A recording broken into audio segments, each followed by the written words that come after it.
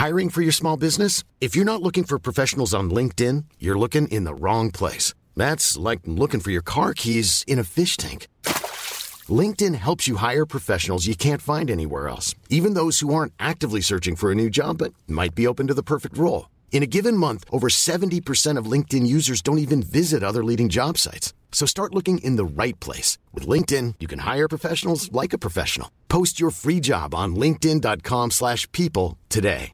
Hey, I'm Ryan Reynolds. At Mint Mobile, we like to do the opposite of what Big Wireless does. They charge you a lot, we charge you a little. So naturally, when they announced they'd be raising their prices due to inflation, we decided to deflate our prices due to not hating you. That's right. We're cutting the price of Mint Unlimited from $30 a month to just $15 a month. Give it a try at mintmobile.com/switch. $45 up front for 3 months plus taxes and fees. Promo rate for new customers for limited time. Unlimited more than 40 gigabytes per month. Slows full terms at mintmobile.com.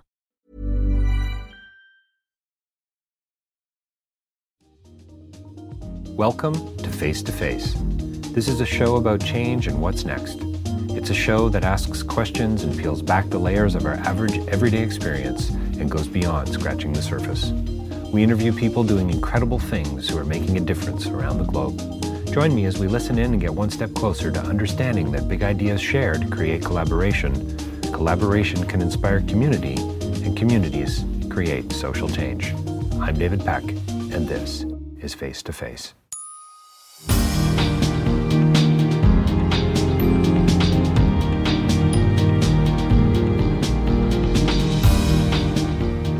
So Derek Flood and I had a very interesting conversation, and it was a theological conversation. It's a philosophical conversation. It's about interpretation, and in this case, it's about interpreting a sacred text. It's about the hermeneutic around how we come to understand what the Bible has to say. And so he's written a book called Disarming Scripture, and he's taking some heat. He's taking a little bit of heat here and there from sort of the traditional sort of approach to understanding a very old text, and he's looking at taking the Old Testament and the New Testament and sort of trying to reconcile some of what appear to be disparate elements. This is an interview about we talk about his approach. We talk about tolerance and about transparency and authenticity and about a new understanding around science and how religious folk need to I'm going to say listen a little more attentively. I think you're going to enjoy it. Derek Flood on Disarming Scripture. Well, welcome to Face to Face. We have another interesting, engaging guest with us today. We're joined by Derek Flood. Derek, thanks for joining us today. I'm glad to be here. So Derek's the author of Healing the Gospel, A Radical Vision for Grace, Justice, and the Cross. He's a blogger for Huffington Post, Sojourners, and Red Letter Christians, and he's also written a book called Disarming Scripture. I love the subtitle, Cherry-Picking Liberals, Violence-Loving Conservatives, and Why We All Need to Learn to Read the Bible Like Jesus Did. So thanks for joining us again today, Derek. You betcha. So, what's a cherry-picking liberal and what's a violence-loving conservative have to do with anything? Okay, well, we're talking about violence in the Bible, and that specifically, usually that has to do with the Old Testament. We even have the phrase, I'm going to go Old Testament on you. Right, like right. I'm going to go postal on you. Right, and so it's just commonly understood, just broadly that the Old Testament has some real stuff with violence, and when you read the Old Testament, you have, you have commands to commit genocide, like all over the place in the Old Testament. But one example is 1 Samuel 15, where they say that they're supposed to go in and slaughter every man, woman, child, and animal in this populace, and it said, "Show them no mercy." Right, and clearly, if you're trying to follow Jesus, and he's all talking about mercy, and grace and love of enemies, then slaughtering your enemies and showing them no mercy is pretty obviously the opposite of that, and it's pretty shocking. The idea of, if we think of what's just the standard, what would be categorically terrible, well, slaughtering infants, it's hard to top that one, right? Well, so what's so crazy about that? What you as you sort of quickly start to unpack it is one thing to go and lay waste to a town, and then to say, by the way, show them no mercy.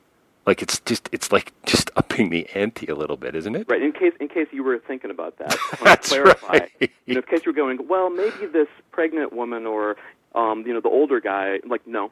Yeah. Better get them. In fact, in the story in 1 Samuel, Saul spares some people, and in the story, the prophet Samuel, I think it's Samuel. I may be wrong about which prophet it is. Anyways, the book of Samuel. I think it's Nathan, actually.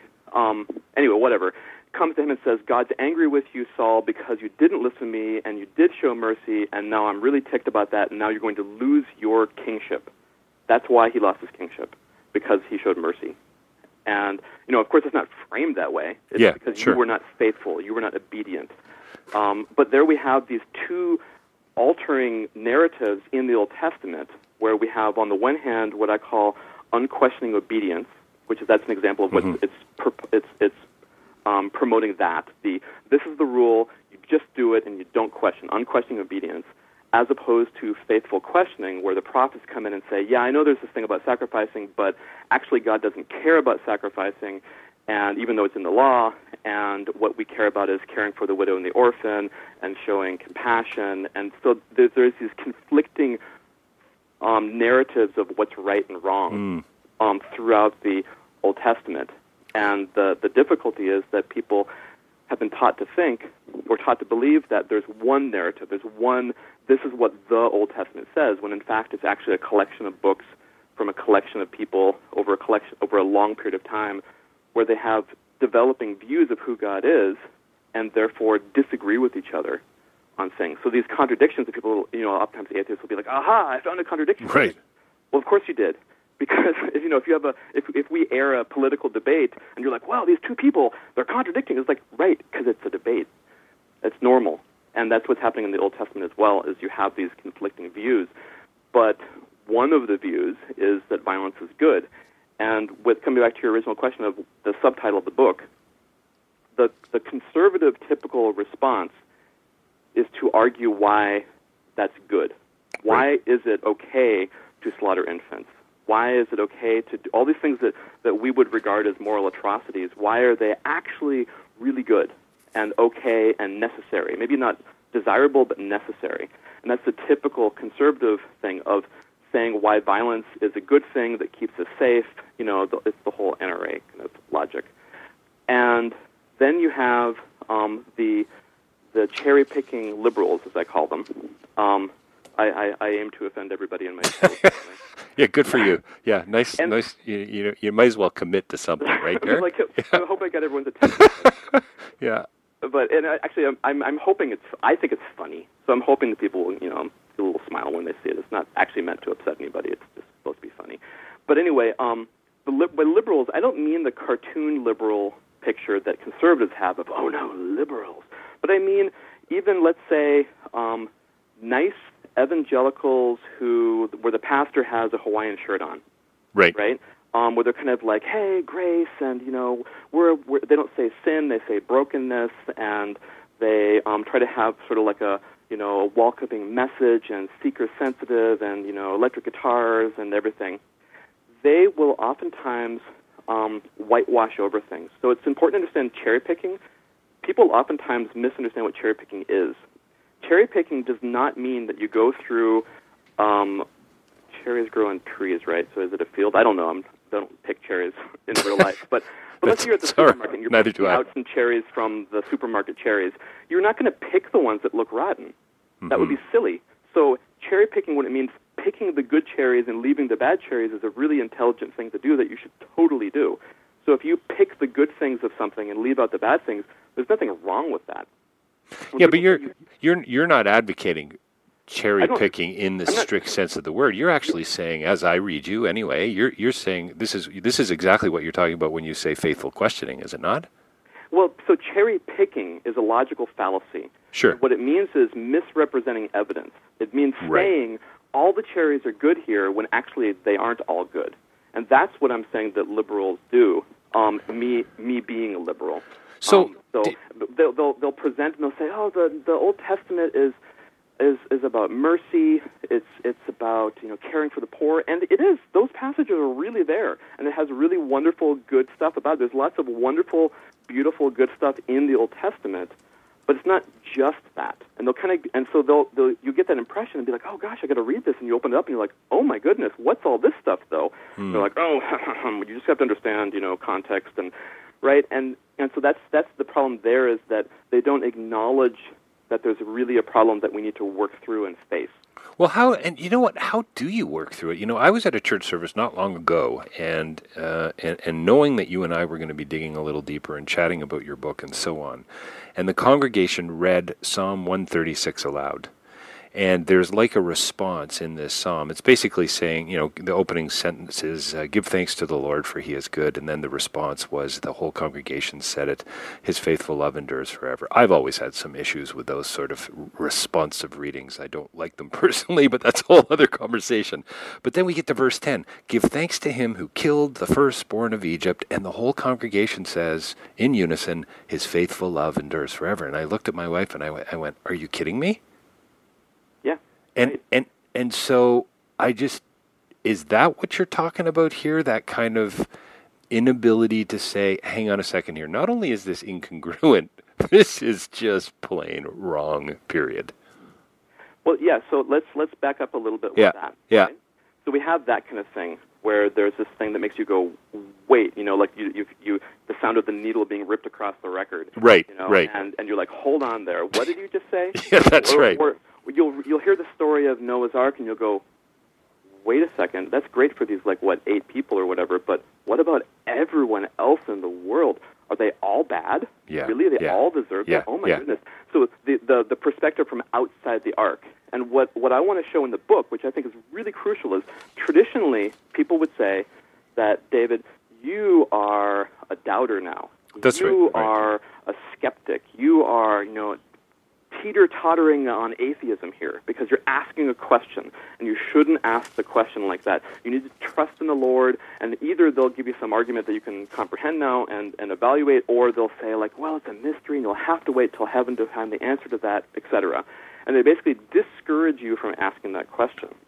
And that is the narrative of, unquestioning obedience. Don't ask the question, just, stay in line with the program here. And what I look at in the book is, in the Old Testament, you have a tradition, one of the traditions, it's a minority tradition, but it's a tradition of questioning, where you have the psalmist who says, wait a minute, I'm being victimized here, this is not fair, what's going on, I'm being surrounded and accused, and so you have this protest. You have the book of Job, the book of Ecclesiastes, all of the prophets, all of them are saying, hold on, this program that you have of this is the right answer, I question that. I'm saying this is not working, this is not right. Job, for example, is saying, hey, are you saying I'm being punished for my sins? And his friends are like, yep, you sure are. And Job's like, and their narrative fits with the law. The law says exactly that. Right. And Job's going, but that's wrong. I didn't do anything wrong. This is not fair. This is a ripoff. This is wrong. And so, and what's amazing about the Old Testament, if you think about it, is that voice, those voices, were allowed to be put in the canon of the Hebrew Scriptures alongside the dominant voice of unquestioning obedience. Wow, that's wild and cool and kind of crazy that you're allowing these people to say, hold on, I'm questioning this. They're doing that as a tradition, as a thing that's considered to be okay to do and good to do. And that's the prophetic tradition of questioning things and saying, hey, mercy is what really matters here, and not law. So I was talking. We come into Jesus. Jesus is doing the same thing, right? Yeah. Where he's all the time questioning the Pharisees and going, hey, hold on, I don't think this is good. This is what love requires that you do is to heal on the Sabbath. And they're like, no, you can't. That's breaking the Sabbath. You can't do that. And he's like, well, too bad, I'm doing it. Drop the mic. So what I want to say is that when we do that, what we're doing is we are following the model set by the prophets and set by Jesus when we question. We are not going off map. We're on map. And when we don't question, we're off map. So do you think Do you think there's something here, sorry about the word for some, but a rotten epistemology? In other words, do you think there is an approach to sacred texts, an approach to science, an approach to history, religion, and so on that says we need to find the right answer, this rationalism, this pathway towards certainty? I was talking to Peter Enns recently, another biblical scholar, and his new book is, I believe, going to be called The Sin of Certainty. Mm-hmm.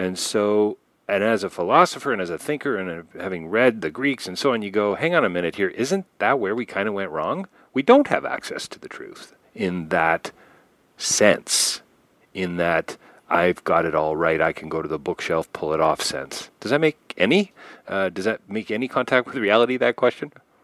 Yeah, absolutely. And really, I think it comes down to certainty is something that I think can easily be associated with fundamentalism. And fundamentalism is something that you see across all religions, and you see outside of religion. People can be fundamentalist about whatever ideology is important to them. Yeah, scientists as well, right? Yeah, sure. Yeah. Everybody. Because it has to do with emotional and moral maturity, right? And you can be a scientist or have a PhD in 35 things, and but not have well-developed morality, well-developed character. And when you're that way, you see things in black and white terms. It's basically a fear response. Certainty is associated with fear and insecurity. So you want to be secure. So you want to, and when you're 5 years old, that's normal to be that way. To think my mom and my dad know everything. I'm totally safe. Nothing can go wrong. And that kind of view. Everybody's like that when they're 5. It's just the problem is when you're 35 or 55 and you're still that way. Well, then that's what immaturity is all about, right? And so that's the thing, and that when you have that thing that where you're driven by fear, you're otherizing other people. You see anyone who disagrees with you as wrong and dangerous and a threat. Well, then that is it's inevitable that kind of comes into violence as a way to and there's history shows that too. That kind of thinking leads to violence. That's where I see it's a real important problem, and what we need to have is that we associate certainty with faith, but actually it's the opposite. Right. Faith is about trust, and trust is about vulnerability and humility, which is the opposite of certainty. And we should be seeking truth, right? But not so that I possess the truth. Right. But so maybe you could say the truth possesses me, not that I have a monopoly on truth, but truth has a monopoly on me, which has to do with openness, humility, seeking. Of course, we should seek love and seek to better our society and better ourselves, but not so we're like, I have it down, and if you disagree with me, I'm taking you out. That's bad. So it's not so much that you necessarily have a problem with the Old Testament. It's how people or yourself or others or me or whoever read the Old Testament. This is what we're talking about. And then I think the question is, Derek, is what are the implications of that? Because if we can't get out of this box, or if we can't take off this filter or these lenses, what are going to be the implications for me as a parent, as a school teacher, as a construction worker, as a philosopher? Right. Yeah. I mean, if you're doing something that you think is the rule, and it's going against your conscience and going against what you think is right, and yet you do it anyway, then that can have really bad consequences, can't it? So I think that's really crucial. And there, people always ask, too, when I say that kind of thing, they're like, well, how do you know that your conscience is right? And I'm like, right. Well, you don't, right? Yeah. You don't know that your conscience is right, and maybe it's not. But that doesn't mean that you should violate your conscience. If I am oversensitive about something, and I shouldn't be, well, I need to learn to deal with that. But you can't force me to be like, no, be free. It's like you got to get to that. Yeah. And so, and then again, that being free too is about being able to think and question. And really, what it comes down to me is that theology needs to be connected to life. It can't be saying, this is what I observe in life, and I'm going to ignore that and just plow ahead with my ideology. That's unthinking, and that's hurtful. I'm pretty sure you used the word otherizing, and I want to come back to that in a second. But what, pray tell, are we running from? What are we so afraid of? I think we're afraid of the monster God that we created. So the foundation, basically, the history, what we've come up with is way off the mark. It's not necessarily like your comment about truth possessing us. We've gone the other way. We've put it the other way, and we've said God's out there somewhere, and if we understand this book, this inerrant, infallible book, inspired by God, then we're going to get access to him. Yeah, and I think that we can take these words, like inspired and kind of think about how we approach these things. And there's a way to approach it where it's all about, I possess the truth, right? Mm-hmm. And there's a way to approach it where it's the opposite. I don't possess the truth, but I'm seeking it. And so I think that's really crucial in how we come at it. You were saying before that the issue isn't really the Bible as it is us and how we read it. And I think that's totally right. Jesus is reading the Bible and he's coming up with this wonderful picture of God, and that's the conflict. We have from Jesus this loving picture of God, but we have from the Bible that Jesus read, if you will, one way of reading it where you come up with this terrible picture of God, this scary, monstrous picture of God, where there's this passage that just is almost amusing to me because it's so over-the-top crazy in Deuteronomy 28, where it talks about how if you obey the law, then you will have health and wealth and everything will be great and you'll be happy and all your crops will grow every single time and it'll always rain at the right time. Every single time. Are you sure that's in there? Yeah. You can tell I'm not a farmer, right? That's funny. Is that the new Floridian interpretation? Yeah, it's the NLF. That's right. Flood. There you go. And then you have the opposite, though. But if you break these, then you're going to starve to death. Yep. You're going to be overrun and pillaged and killed, and then it ends with saying, and you're going to cannibalize your own children. And then it even, in case you're like, in case somebody's going like, no, it says in there that even the nicest grandma is going to do this. You're going to become insane cannibals.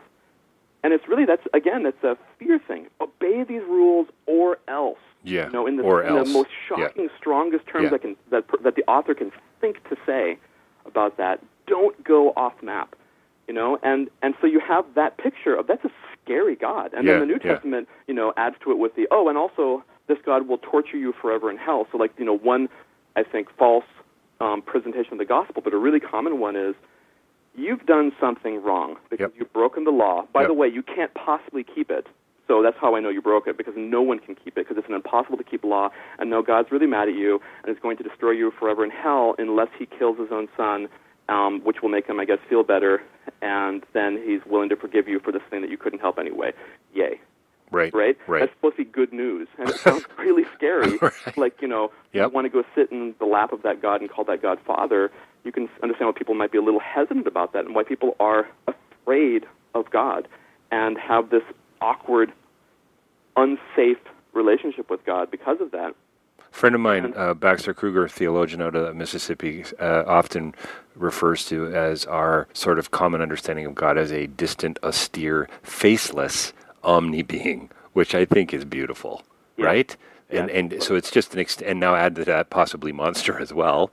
You've got a bit of a challenge on your hand trying to convince others to say, hey, this is worth looking into.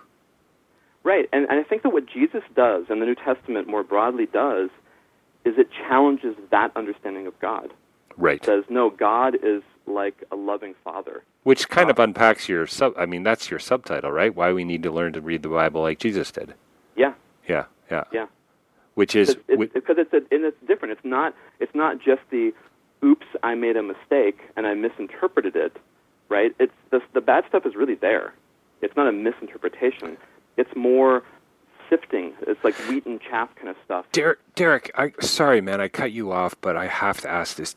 Sometimes I go crazy a little bit with I'm divorced, and so when I went through that years ago, the reaction of the church community that I was in at the time, and I don't want to throw a bunch of fiery darts, but I'm going to toss a couple, was inappropriate, was at sometimes unkind, and was really not all that supportive, because, I guess I would have been stoned, right, or something, as a divorcee. I'm also a sleight of hand magician, so I'm condemned to death in the book of Leviticus. Basically, I'm screwed. So I'm I'm done for, Derek. But what I'm trying to get to is, do you think that if we had more of this kind of an approach to our understanding, our worldview, our epistemology, as I would say, our the way we interpret things, do you think that maybe my experience might have been a bit different? And I guess what I'm really trying to get to is, doesn't that approach affect everything else?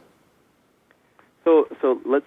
What I think actually is really interesting that you brought up the topic of divorce, because we've been talking so far. We've been saying Old Testament, right? Yeah.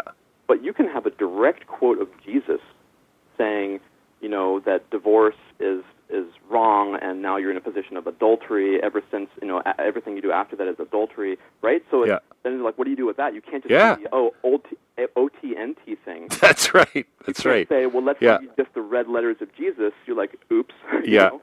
And what I would say with that is that the general way that I would propose that we ought to read Scripture is we need to look at how Jesus approaches things, and like a good student, like a good disciple, we need to get what he's doing, not make him into a law. When he comes over and kicks over the law and says, this is better, we don't need to make that legalistic. And you can take something like turn the other cheek and use it to justify somebody being in a situation of domestic abuse, right? Right, of course. Happens all the time. Yeah. Right? Yeah. And that's so you can read Jesus literally and come up with terrible, terrible interpretations, like he says, go pluck out your eye if it causes you to sin, and please do not pluck out your eye. Yeah. Right? Yeah. And so there's a way that you could read it in a really bad way. But what I see Jesus doing, which I try to demonstrate in the book, is I see him questioning things and always asking. Basically, I see his core premise as he reads the Bible as, this is meant to lead us to love. And if it's not leading us to love, no matter how perfect your Greek is and everything else, you're wrong.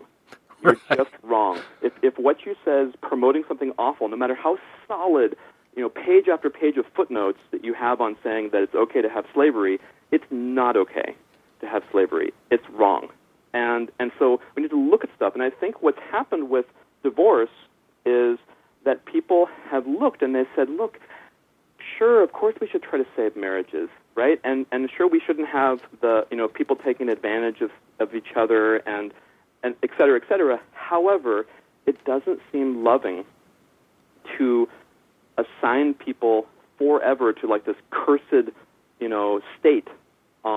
If they happen to have a divorce, what can we do that's loving instead? Sure. And that means that we need to then take that further. In the same way as you can also say, you know what, I think we need to go further than they did in the New Testament and abolish slavery, right? And I think that we also need to go further now and deal with all sorts of problems with racism that were not solved just by abolishing slavery.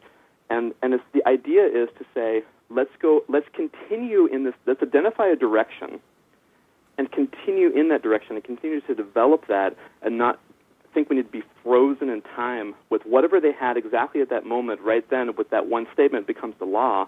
I think that actually is not a good way to read the Bible. So I think that we should be, including with the New Testament, always asking, how can we do this more? And then, because otherwise, think about Martin Luther King. I'd like to think that when Jesus hears about Martin Luther King and how he takes Jesus' principle of turning the other cheek and takes it further, applying it to a mass movement, or Gandhi too, applying it to a mass movement to make social changes of governments, I don't think that was really on the plan for the apostles at the time, because they, living in Rome, would think that's just out of their possibility thing. Or how about there's Compassion International and World Vision, who are using helicopters and trucks and doctors and et cetera, which didn't even exist then. Sure. None of that existed to feed the poor. I don't think Jesus is going to go, hold on.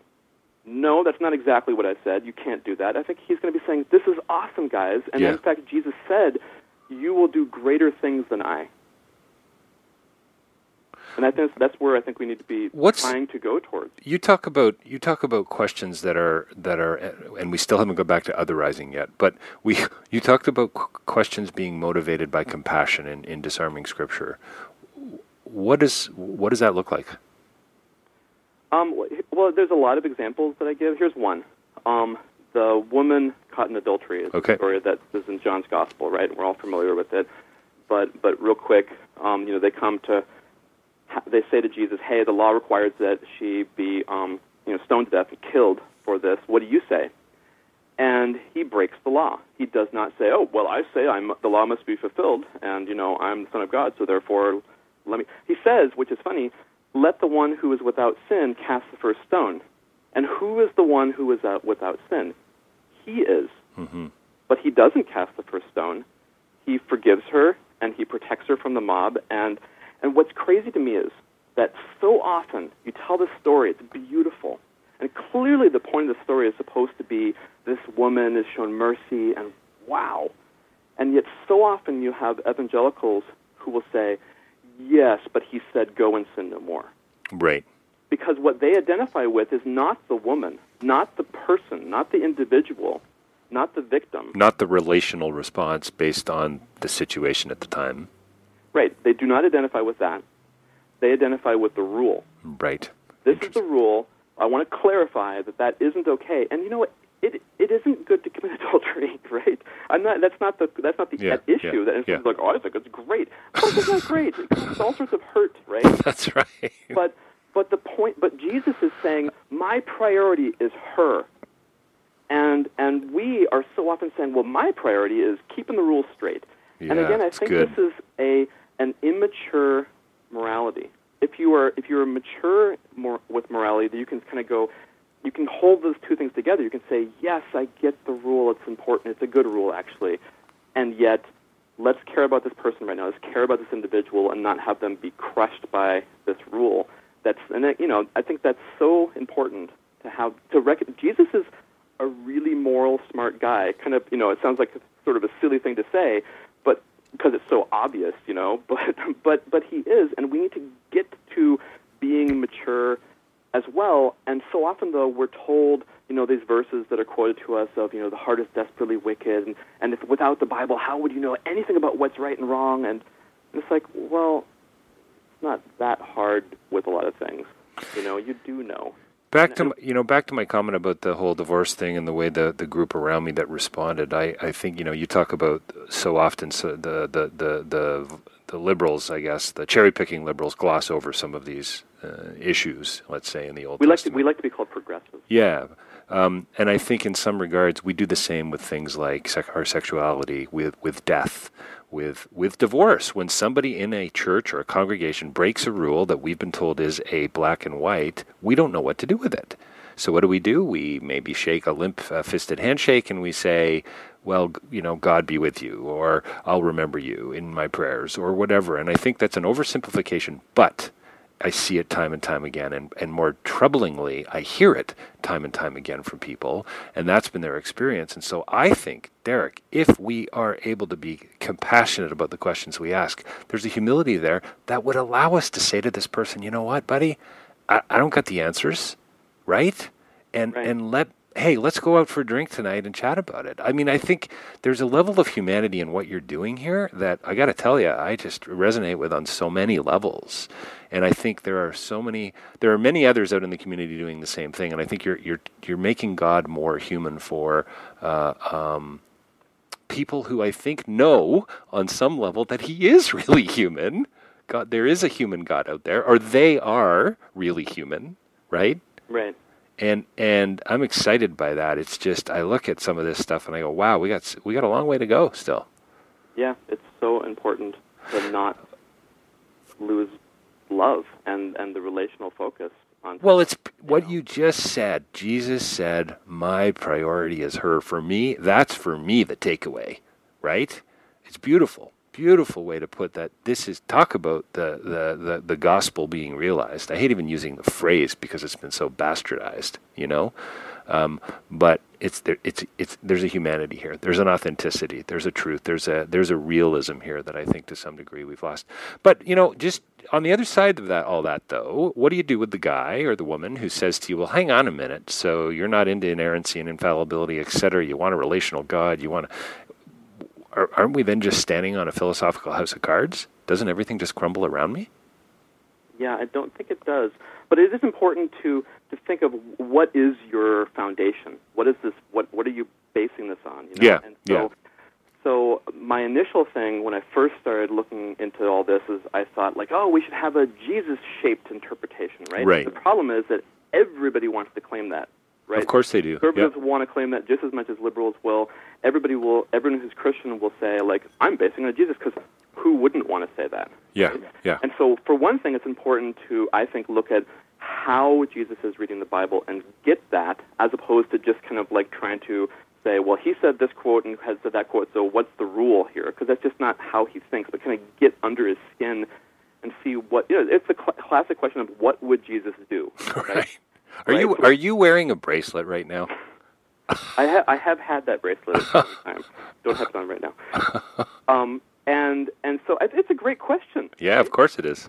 But what I want to and also too, and I think that's important. We should be asking that, and yet I don't want to presume. Well, Derek knows the answer to that because I want to be humble, and that doesn't sound very humble to say I've nailed that exactly what that is. Right. And the same thing of saying, I think it's also really important to listen to the Spirit. I think that's, and to be open and to pray. I don't want to leave that out, and yet I don't want to say, and since I have the Spirit, therefore every single thing in my book is correct, because that's also really arrogant. So that can't really be, I can't hang my hat on that either. Yeah, sure. And in a way, that's maybe where I hang my hat. I hang my hat on saying, I'm trying, but I can't be certain. And then you kind of ask, okay, but what's ways to get to that? One would be, well, let's talk together. Let's have a conversation together and have everybody's voice be part of that. Let's listen to the people who are normally marginalized by, if I'm a white male, I'm in the privileged class. Let's listen to people who aren't and hear what they have to say and let them come to the table. Let's look at people who are in a tradition of following the way of Jesus and learn from them. Learn, you guys have been doing this for 50, 100 or whatever years. What have you learned practically on the ground of how does forgiveness work and what's a healthy understanding of forgiveness and what's an unhealthy understanding of forgiveness, and not just you must forgive all the time no matter what kind of thing, right? And really work through that together. And let's notice that we can be wrong about stuff and correct that. Let's look at things and say. So, but what I really come down to is this basic principle, which is if we can observe that our application of Scripture is hurtful, then we need to stop and reassess our course and go, we must be getting something wrong here because this is hurting people. Let's pay attention to that. And that's kind of my humble proposal is just that. Not that, therefore, we'll get it perfect, but just let's look and if we can really be oh, I clearly see this is hurting people. We shouldn't just say, well, but that's the Bible. That's the word of the Lord. We need to go, hold on, no, that's what the Pharisees did. And when you're saying hurting, Derek, you don't mean just hurting somebody's feelings. You're talking about a deeper sense of hurt, an existential, a relational hurt. Yeah, I'm talking about really verifiable, damaging. Damage is a better word. Damaged, traumatized. Right.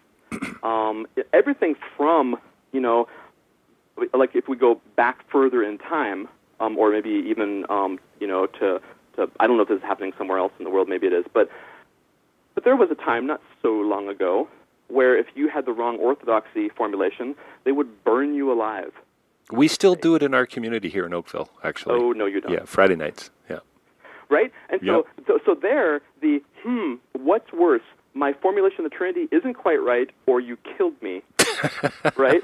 I think that the one who's less orthodox, the one who is, mass murdering people, so, and I think that when we talk about, trauma and invoking on people that they are hated and worthless and scum and bad, right? that kind of stuff isn't as bad as literally killing them, and also another example was slavery in the past, right? Of keeping people as human slaves. Well, that's damaging. So so I'm talking about that, but also on a more subtle level of just, promoting hatred and judgment and hurting people and making them hate themselves. And I think, as you talk about that, I think that's what I was trying to get to. And I, with my example of my own experience with people who reacted to or didn't even react to my divorce. How do we actually attend to this? How do we come alongside David? And they didn't have the tools to do it. And I would argue that it has something to do with being able to ask compassionate questions. I really would. I mean, maybe we need to. In fact, I know we need to leave that for another time. Believe it or not, we're going to have to come to the near the end of our conversation here. But can I just read a quote from your book? Yeah. The quote: the bottom line here is a vital connection to life. We need a way of reading Scripture rooted in life, not detached from it. This focus on experience needs to be understood in the context of a focus on relationship with God and others. This puts the stress on a lived faith connected to life and love. This relational emphasis underscores that the interpretive tasks, or imperative, I suppose, interpretive task needs to be done together in community, in relationship, rather than in isolation, close quote. I mean, isn't that, why did you even write the book, Derek? That's all you needed. Drop the mic, one sentence. That's right. Seriously, that's like, isn't that in a cracked nutshell what you're trying to do? Yeah. In relationship, in community, with others, compassion, love, transparency, authenticity. And coming alongside, right? That's something that's so critical. Yeah. Is that if you see it as an issue of like a limbic reaction of immediate danger, I need to stop you from going to hell right now, and therefore I'm going to jump in your way, like there's a train coming to hit you. Right.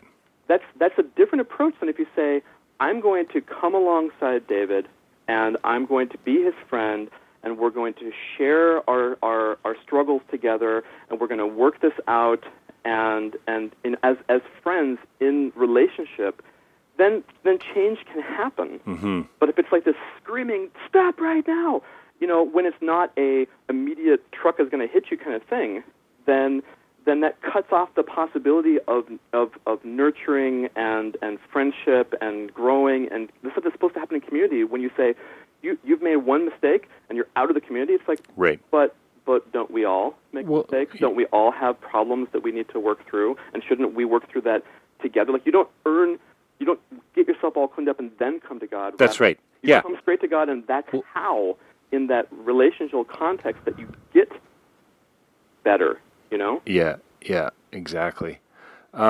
Derek, I can't believe that we've got to pull this to an end here, but thank you so much for joining us today. So check out Derek online, therebelgod.com, which I think is a question I should have asked you about, just the title alone. But you'll find links to articles, books, his bio, things that he's up to there. He's an artist, he's a writer, he's a thinker. Tony Campolo once said that, quote, artists are the best theologians. They feel things that are true before theologians can jargonize them into obscurity, close quote. That was Tony Campolo. Check out his book. I've just read Disarming Scripture. It's a compelling and delightful read. Derek, thanks a bundle for, I hope we can do part 2 soon. Absolutely. Thanks a lot for joining us today. Thank you.